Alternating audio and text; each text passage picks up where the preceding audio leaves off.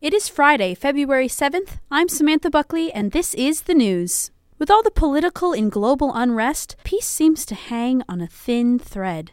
But the Kessel Peace Institute here on campus is dedicated to change and promoting peace at both an individual and global level. June Samsonith has more. The Kessel Peace Institute welcomed a new director, Dr. Jamil Haq, as the Institute's figurehead for peace. Haq is one of the founders of the Middle Eastern Studies and Islamic World program at Minnesota State Mankato. He continues the organization's mission of peace in his new role and encourages students and the community to get more involved. One of the problems on campus at MSU is that we have so many events sponsored by so many different departments, so students are sort of always at a loss of where to spend their time, but they should spend their time with us at the Kessel Peace Institute. The Kessel Peace Institute promoted the recent Wounds of War in Iraq, Afghanistan, and Yemen conference, where the three-time Nobel Peace Prize nominee Kathy Kelly made an appearance. Kathy shares stories of ordinary men, women, and children in these war-ridden countries and speaks of the little things we can do to promote peace and understanding every day.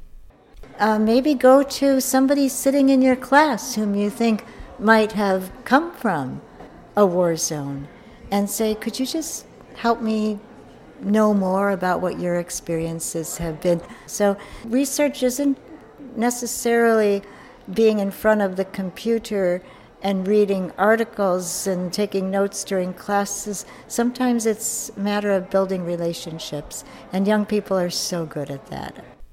Kelly is a part of Voices for Creative Nonviolence, an organization that promotes active nonviolent resistance against both military and economic wars, and encourages people to become more conscious of how their everyday decisions could promote war. For the Southern Minnesota News Project, I'm June Samsonith. For more information about the Kessel Peace Institute and how you can get involved, visit their homepage under Organizations on the MNSU website. The 40th anniversary of the U.S. men's Olympic hockey win in 1980 brings original players here to Mankato to celebrate the event. Olivia Daniels has the story. The day was February 22, 1980. Lake Placid, New York was gearing up for the 13th annual Winter Olympic Games. The underdog USA men's hockey team was never expected to beat the mighty-powered Soviet Union, but in an event popularly referred to as the Miracle on Ice, they won the game and eventually took the gold. Women's hockey coach at Minnesota State University and former player on the U.S. men's Olympic hockey team of 1980, John Harrington explains. Going into the medal round and playing the Soviet Union and winning that game and having that being kind of an unbelievable thing to happen. And then, it's one of those things that you dream about and you think, boy, that'd be something. You can make up your own story about it, but this actually happened. It was a thrill to be a part of it. Minnesota State started celebrating the 40th anniversary of the win with a fundraiser last night for the Minnesota State women's hockey team. The event provided the opportunity to interact with the team members.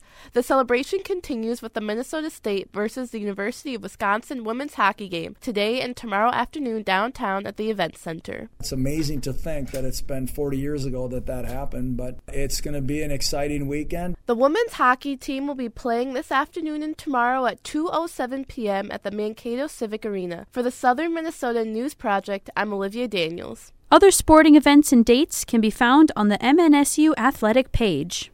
One of Minnesota State Mankato's coaches is being honored as top coach nationally. Sofia Martinez tells us more about Maverick football coach Todd Hoffner. After the Super Bowl and its iconic halftime show, football is officially over for the season. However, we cannot end this season without talking about the MSU Mavericks football team. Last year, the Mavericks ended their season with 14 wins and a single loss. Even though the game is played by a group of hardworking athletes, the game wouldn't be the same without the guidance of the coaches. Todd Hoffner has been the Mavericks head coach for 9 seasons, and in January, he was named Division II National Football Coach of the Year. A tribute to the student athletes and all the sacrifices that they made and the coaches putting them in positions to make plays and ultimately our success in going to the national championship game. For us, our mission statement is to try and provide opportunities for our student athletes to grow as young men and leave here as grown men. If you are a Minnesota Vikings fan, you've probably heard of their wide receiver, Adam Thielen. Something that most of you might not know is that he played for the MSU Mavericks under the coaching of Todd Hoffner. You know, it's a pretty unique situation, Adam being a in-state NFL football player, and they gave him a shot and gave him an opportunity. He took full advantage of it. Out of high school, nobody wanted him. We were the only team to give him a scholarship offer, and that wasn't until July. And playing in the Pro Bowl the last 2 years has been nothing short of amazing, and we couldn't be more proud of his accomplishments. And I think he's representing Minnesota State with class. Todd Hoffner has an overall record of 106-22 with the Minnesota State Mavericks, which makes him the second coach in the history of the program to achieve 100 career victories. For the Southern Minnesota News Project, I'm Sofia Martinez. Todd Hoffner has been honored as Region Coach of the Year 3 times since 2014. For the Southern Minnesota News Project, I'm Samantha Buckley.